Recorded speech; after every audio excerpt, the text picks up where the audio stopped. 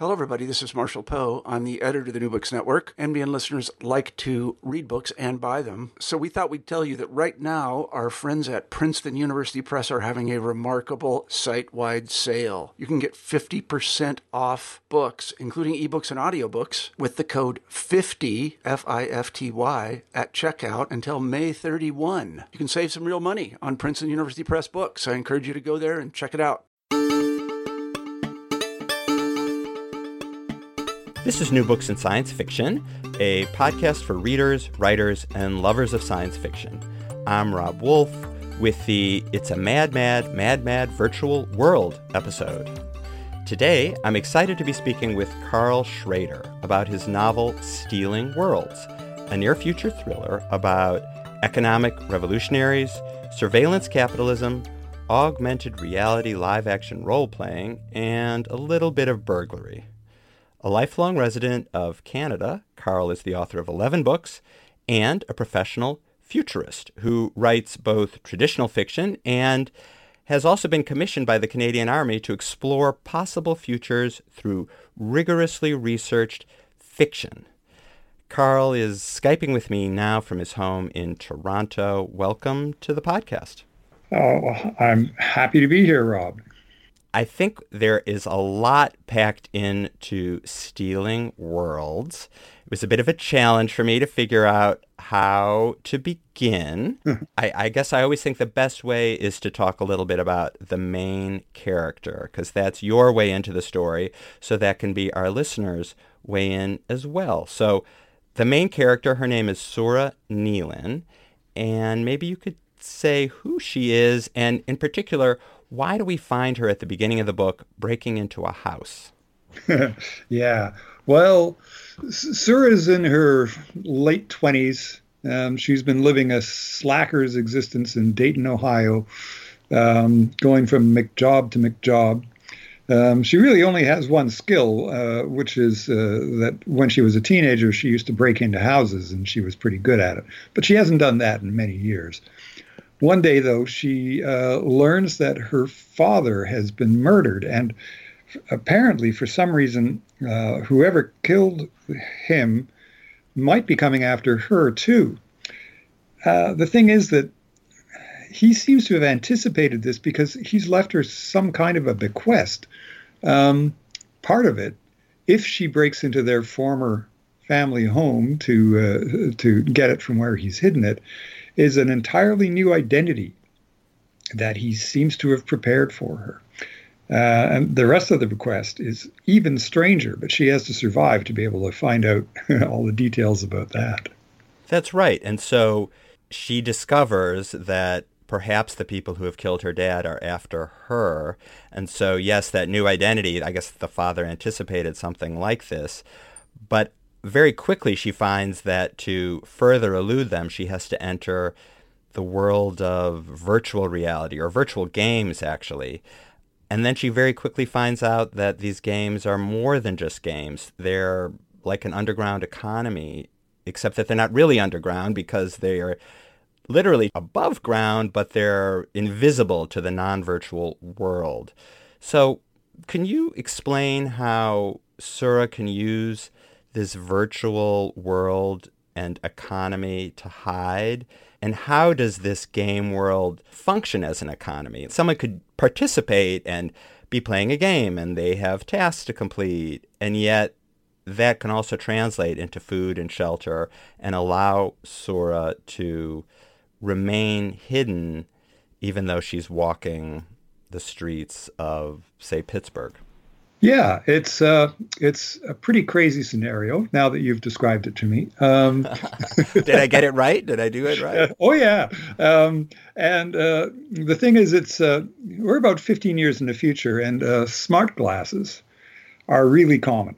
So it's augmented reality or mixed reality, really, where you wear these glasses and they overlay extra features over the world around you. And of course, most of them are just ads. It's like inescapable adware following you everywhere. But on the sort of pirate channels, people play these augmented reality LARPs, live action role-playing games, which are pretty exciting because the graphics are as good as, your PS4 or Xbox today, only it's going on around you in the real world. They can be pretty addictive, and you can take on a role as anything from a gangster or a spy to an astronaut on an alien planet, and have adventures that are partly virtual and partly in the real world. But here's the thing: when you have like 1 million players all out there in the streets at the same time doing stuff, you basically have an economy already. You've got, a GDP. You've got people actually moving stuff around, affecting the world. And so the designers of these games at some point have realized that they can harness this and actually, in fact, turn these virtual quests into real effective actions in the real world, coordinated across, again, millions of players simultaneously. And they can do this with multiple overlapping realities. Not just one game going on, but dozens of different games that can coordinate, can trade between themselves. And each one has its own sort of reality and its own potentially currency, its own things that it values. But at the end of the day, all of that labor adds up to food on your table and a place to sleep for thousands and thousands of these players. Can you give a concrete example? I mean, for instance, at one point, someone asked Sura to go around and tag apple trees that no one's using. In other words, like they're on empty lots or unclaimed lots, and maybe people don't even know the apple trees are there, and tagging them with some kind of geotag so they can be mapped. Sure. And she gets paid. I mean, she gets some kind of cryptocurrency payment, I think, if I'm remembering correctly. Yeah. So how does this serve a goal in both the game and in the real world, or so-called, I guess, the real world? I mean, the world with people who aren't using the virtual reality glasses. Yeah. So right now in the real world, there is a mind-boggling amount of labor going on that is not accounted for in the traditional economy. So all the domestic work that women do in the home, for instance, we're just beginning to treat as labor.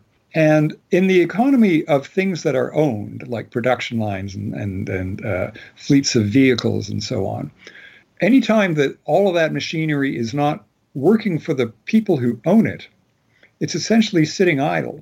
So what the game designers have started to do is they've started to use those spare cycles of material and time and machinery, and to find all the things that are there but aren't accounted for in the traditional economy. People's labor when they're playing the games is one obvious example, but also things like apple trees in the park and all kinds of trades and exchanges that we don't have a way of accounting for, but they do. So when the game world and the real world economy interact, you use a concept called frames to describe that interaction, or frame worlds. Could you explain what that is? I guess I don't want to get too technical for listeners, but they're interesting concepts that your characters get to know, and so the readers get to know these concepts too, because the characters are introduced to them and then they start applying them. And it's kind of fascinating how you build the world and understanding by introducing these concepts. So there's a few of them I guess I wanted to explore, like the idea of a frame or frame world. Yeah, well, that idea comes from design, and my degree's in design. And really, I pulled ideas from all over the place for this book, and I didn't really originate very many ideas. In fact, this is a pastiche of things that are all out there, but that a lot of people don't know about. And when you're doing sort of frame-based design work, what you're looking for is the kind of the story that people are telling themselves about what they're doing. And they may come to you with an ask that something's not working in their business or community or whatever. But when you look at the way they frame their situation to you, you realize that if they just looked at it in a different way, used a different metaphor, for instance, for what they're doing, then they could solve the problem. So, for instance, if you look at mental patients as patients, that's the particular frame that you're looking through, and your whole approach to them in the community is going to be based around medical centers and regular appointments and medication and all of these things. But if you look at them as people on sabbatical from sort of a regular job environment, you can actually see them as potential resource in the community. So you've shifted your frame. And now what you want to do is find out how you can employ the capabilities that these people do have that you might not recognize if you were trying to fit them into the frame of disabled employee, for instance. So that's an example of shifting frames. And there are organizations around the world that do this kind of frame analysis, both commercially and for governments and communities. So in Stealing Worlds, this whole mode of analysis becomes the basis of the games.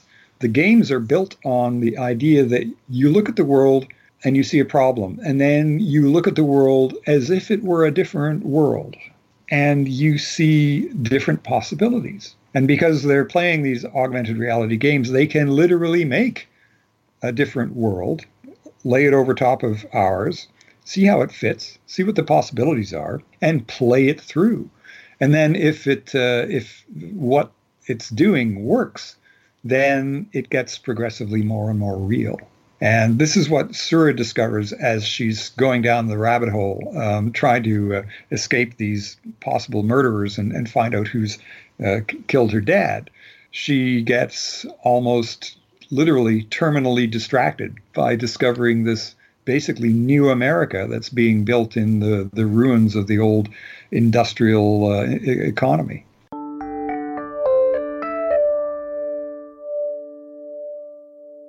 Another important idea, and one that we hear about all the time, and some people are more familiar with than others, is the idea of cryptocurrencies.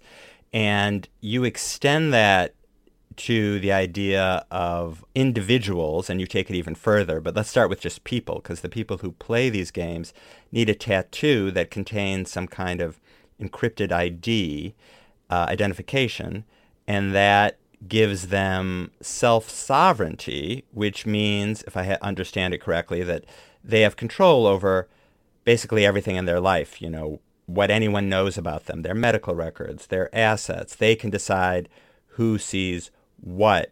And it's sort of the antidote to the way things are today, where our identities and basically any bit of information about us is for sale. Right. And this is a really important idea because it's real, it's in the real world right now, and it's relevant to all of us. Your example of medical records is a great one because who should have those? Who should control those? What Sura is able to do is stuff all of the information about herself, into the encrypted data that only she controls. And if somebody asks for some of it, she can parcel out whatever is appropriate without giving it all away. So this is the self-sovereignty that's at the heart of the frame worlds, the ability of each person to control their own identity, and in fact to have multiple identities in multiple worlds that are all coordinated by this central singular ID.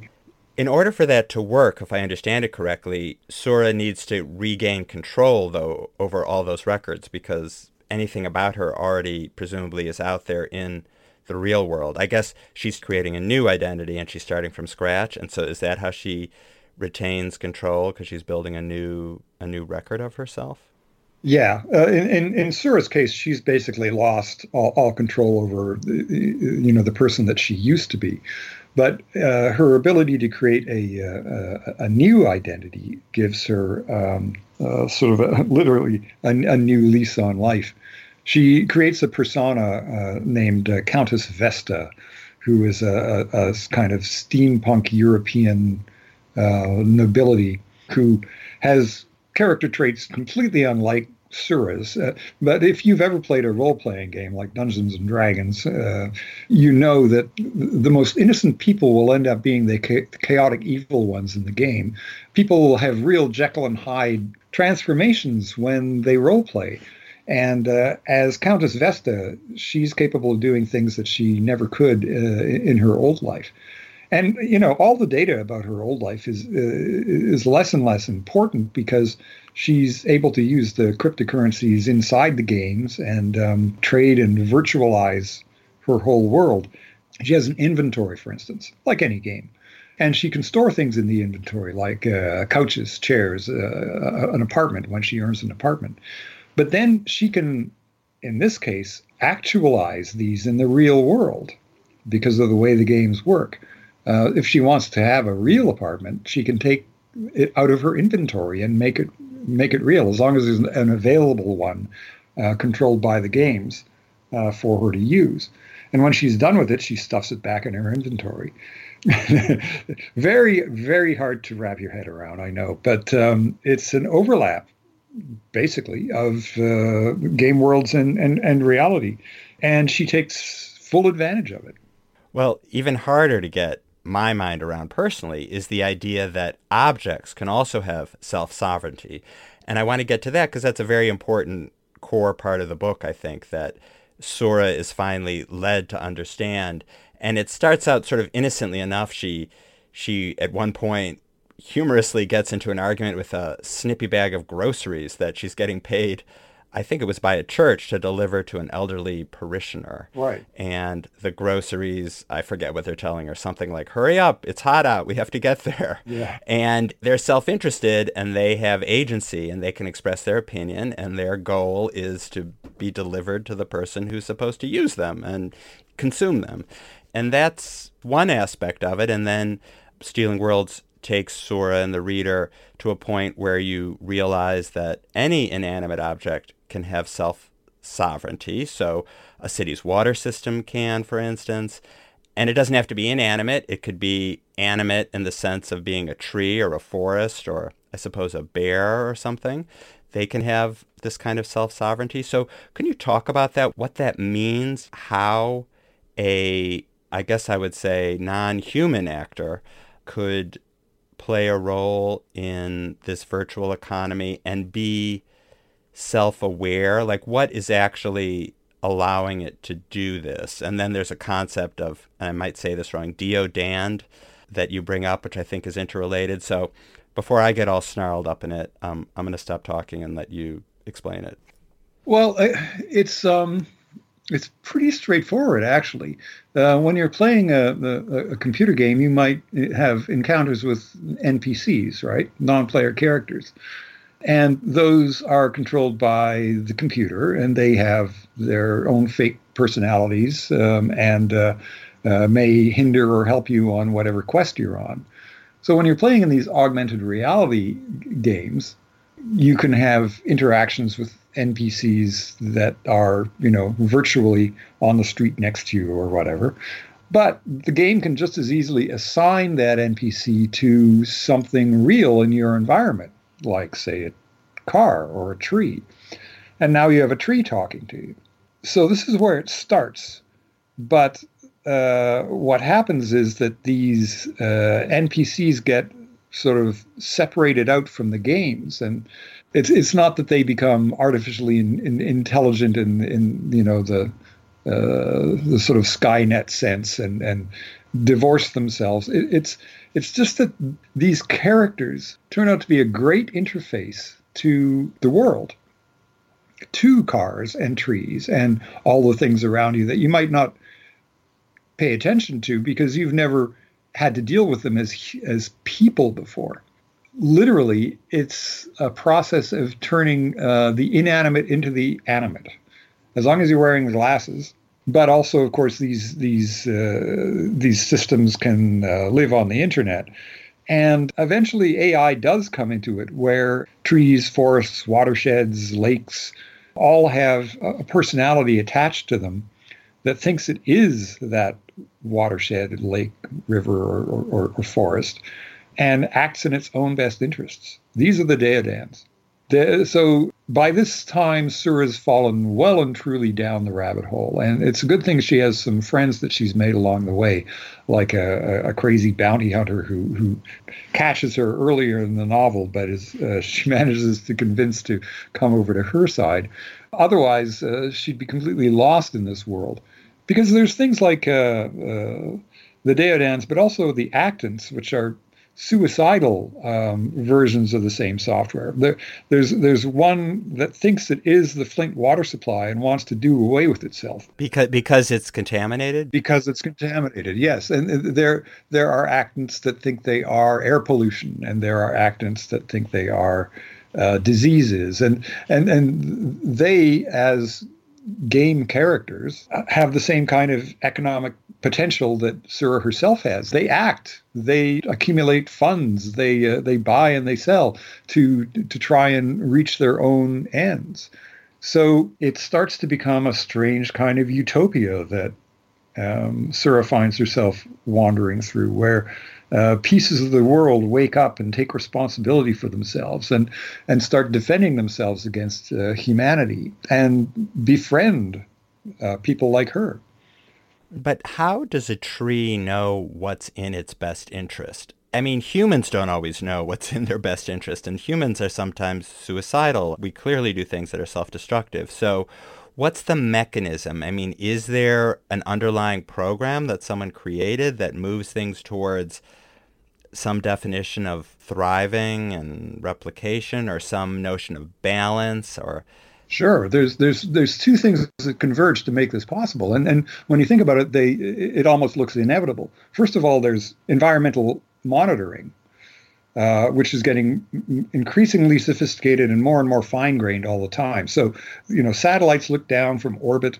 There's Internet of Things sensors everywhere. Soon, every forest is going to be scattered with thousands of these things that are monitoring humidity and mold and all kinds of things. And there are algorithms and programs developed over generations by ecologists and environmentalists precisely to figure out how healthy a forest or a river is, for instance, in ecological terms. So that's happening anyway. So a tree could access that information then, presumably, and say, oh, the carbon's rising or lowering, or the nutrients are changing in the soil, and I'm going to now advocate for a change in the use of fertilizers, or... Yeah, to be specific, a piece of software that lives on the internet and thinks it is the tree is doing this accessing and making these calculations. You could have a horrible nightmare world where all of these things are owned by someone, but I don't want to give away too much. But it's also possible that they could own themselves. Again, the self-sovereign objects. It's the world coming to life.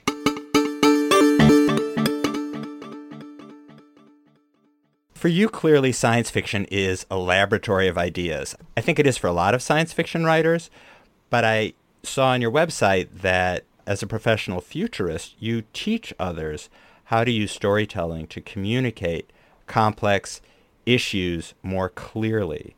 So I was wondering if Stealing Worlds is an example of that, of your attempt to communicate these complicated ideas in a narrative format to make them more understandable and also, of course, entertaining, because it's also a mystery and a thriller as well. Well, yeah, there's certainly an element of that. I do have a lot of ideas and I want to get them out of my head, which is why I write fiction. And I'm unabashedly political and sort of activist in my approach to the world, while not being able to identify with any movement on any part of the political spectrum. So I kind of have to invent my own worlds to describe what I believe and what I passionately feel. But at the same time, I love storytelling, and in this case, I had the character of Sura in my head, and the voice of that character in my head for several years, and it was so strong that I simply had to get it out. I had to write about her, and this was the story that came out. in a sense, I'm sort of hanging on to Sura's coattails as she goes through this adventure, and I was finding out what was going to happen next myself as we went along. So it was marvelous fun to do, and absolutely nothing like writing a polemic or an essay to try and get your ideas out in the world. But storytelling is really one of the most powerful ways to communicate ideas. There's a fellow named Brian Boyd who wrote a book called On the Origin of Stories. And he claims, based on his research, that narrative is the default mode of understanding of the human mind. What that means is that if your mind can understand an idea in narrative terms, it automatically will. We are always constantly translating the stuff that comes to us from the world into stories or into parts of some grand narrative inside our minds. We do it automatically and unconsciously. And if you're able to take ideas that you've got and express them in story form, then you've tapped into the most powerful mode of communication that humanity's ever developed. So then, how many of the ideas in Stealing Worlds do you think, or do you hope, can be realized in the real world? As you say, some of them exist in some form on some level. It's a story, it's fiction, it's, the characters are made up and it's, fantastical and entertaining. But clearly, as you said, there are a lot of ideas that you wanted to get out there. And you are a futurist as well, so you think a lot about what is practical, I suppose, or not practical for the future. So how much of this idea of, is it a virtual economy? Is it people self-sovereignty for individuals and objects? I mean, how much of that do you think is practical and maybe wise? Well, one of the games I like to play is to see how much I can come up with that could actually happen when I'm writing stories. I think it's far more wonderful. I mean, far more sense of wonder kind of provoking to read about something that's magical and amazing and then discover that it could happen, as opposed to just forever remaining a fantasy. And almost everything in Stealing Worlds is, as far as I know, quite possible. I researched most of the ideas with people in the cryptocurrency and technology communities, and also did a lot of studying in economics and what's called post-autistic economics, which is fascinating in and of itself. And I am, in fact, currently trying to create a Deodand with some friends of mine. So we'll see if that project works. If it does, then something new will have come into the world, and it'll be pretty cool. Wait, so it's a Deodand. What is it giving awareness to, or an identity to, or self-sovereignty? I'm not even sure how to describe it, but it's an inanimate thing, or? Well, they sort of almost exist right now. The Wanganui River in New Zealand was granted legal personhood a few years ago. In fact, Lake Erie was granted legal personhood in Ohio last February, so about a year ago, which means that citizens of Ohio can litigate on behalf of the lake. And there's a board of governance that essentially acts as a ward or acts as the what's the word I'm looking for? They act on behalf of, like a guardian. Yeah, the guardian. Yeah, they are the guardian of the Wanganui River. And those are not isolated examples. Legal personhood to natural systems is becoming a movement, actually. And it's across the whole world. And all that I've done is suggest that you could replace the board of people with an algorithm. Only rather than being an algorithm that's dedicated to pulling profit out of people, it would be an algorithm dedicated to maximizing some measure of the health of that natural system. It's very straightforward. And no reason why we can't do it. It makes me think that in some ways we're hearkening back, and I don't mean this in any way negatively. It's interesting to me, to a time when people believed that there were spirits that guarded particular rivers or lakes or forests. And what's it called when you give human-like qualities to something? Personification. Right. They were personifying through these spirits and demigods and gods the forest and these natural places. And now we've come full circle and are thinking about doing it again, but with an algorithm, something more concrete than the spiritual.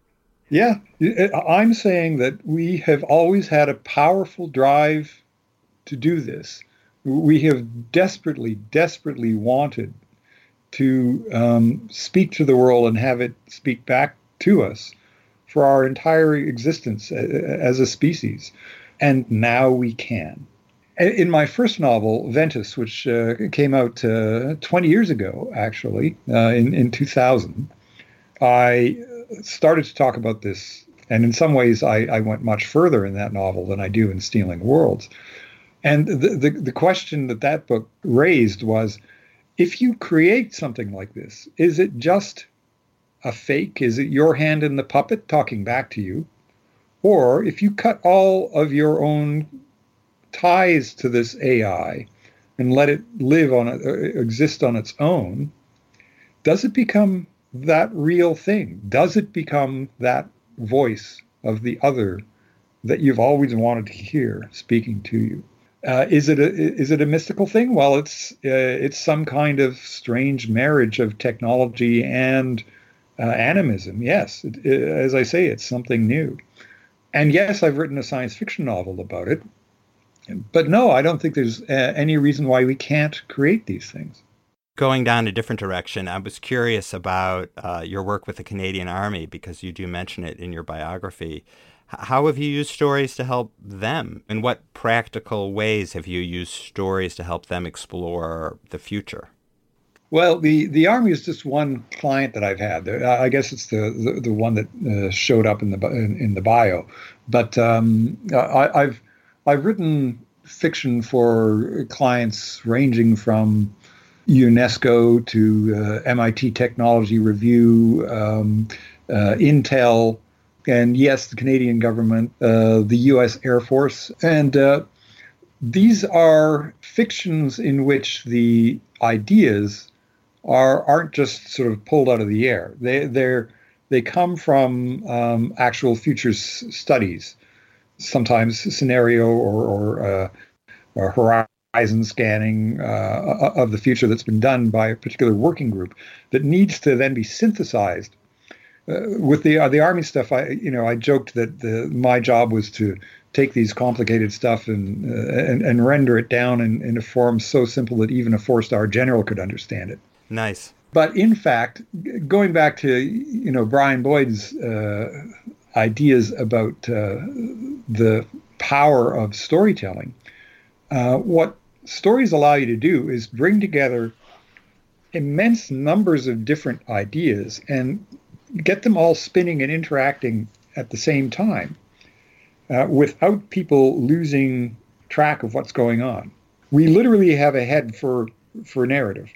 So you can pile immense amounts of complexity into a narrative, and people will understand it intuitively and seamlessly in a way that they will not understand a 400-page report. So a lot of organizations and governments are starting to discover this, and they're increasingly employing people like myself to do this kind of work. I ended up doing my master's thesis on this whole approach, and I've been using it quite successfully for about 15 years now. And can you just give me an example of a subject that you've turned into fiction that is a concrete investigation of a futuristic step forward?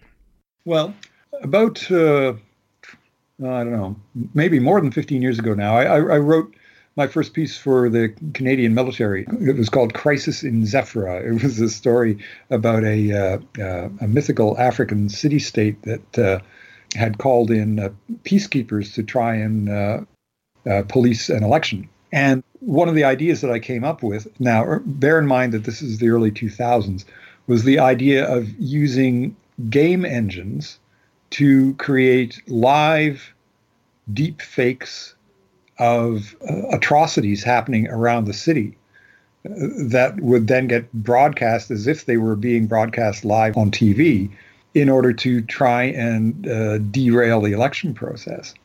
So 15 or more years later, suddenly we've got deepfakes, actually happening.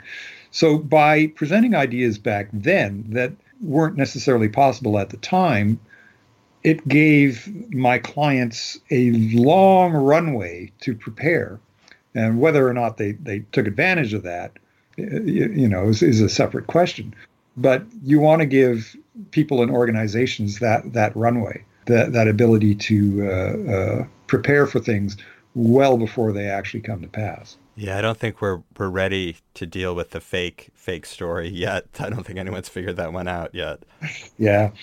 I actually, a piece I did for MIT Technology Review last year was called Noon in the Anti-Library. And it takes the idea of deepfakes to a horrifying sort of ultimate point where entire internet's worth of knowledge can be completely faked up on the fly and customized for every individual who might want to you might want to influence.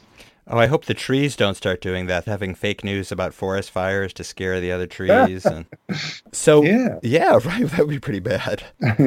So you said you have been hugely influenced by your Mennonite background, but you also said you were influenced by your progressive family. And I wondered how those factors shaped you as a person and as a writer.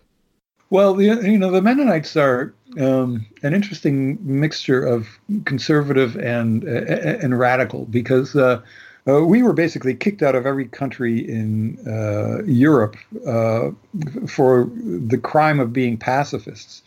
And when we weren't being kicked out, we were being literally killed, heads put on fence posts because we wouldn't join local, militias and things like that.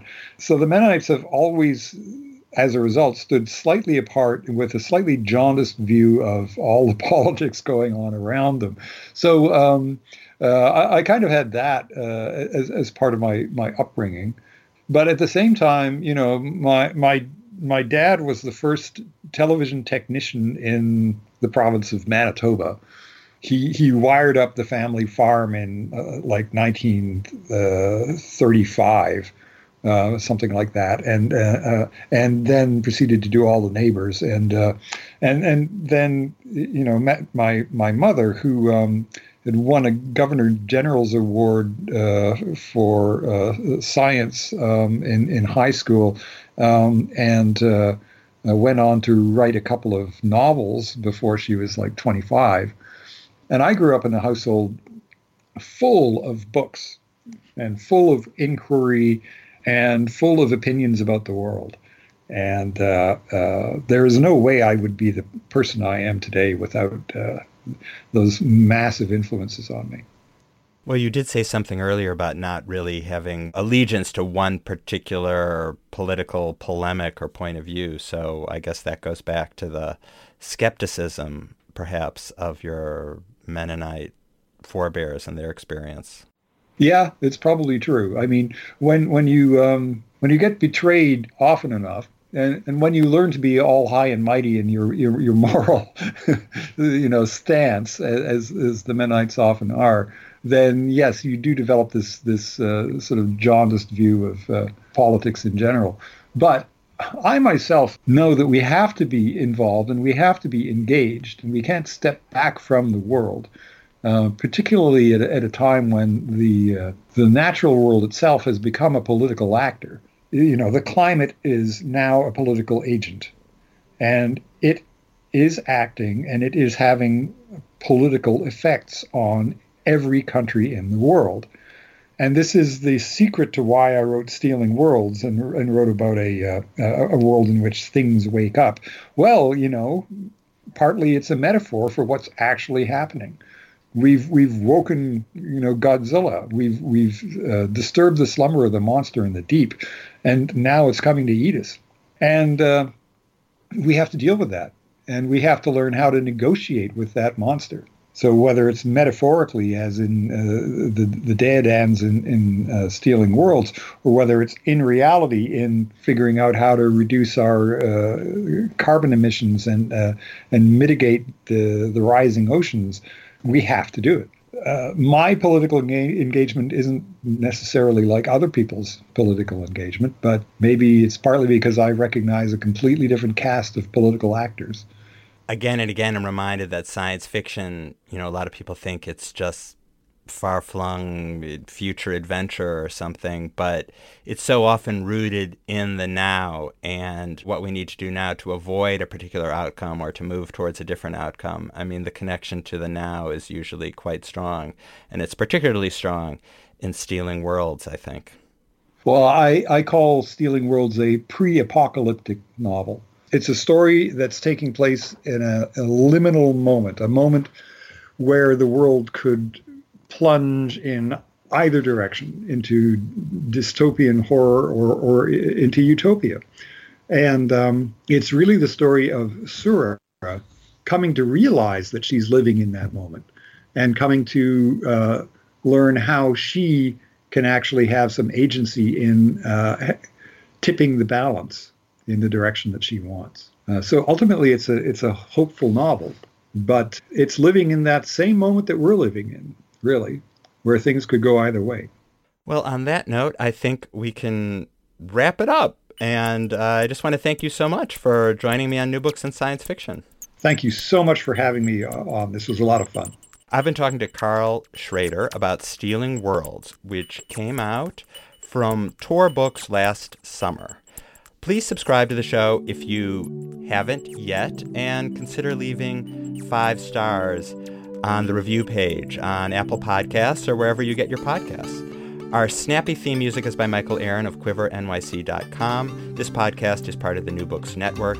I'm Rob Wolf, and I produce and edit the individual episodes, while the network's editor-in-chief and founder, Marshall Poe, with co-editor Leanne Wilson, keeps the not-for-profit network running. Thanks for listening. Until next time, happy reading.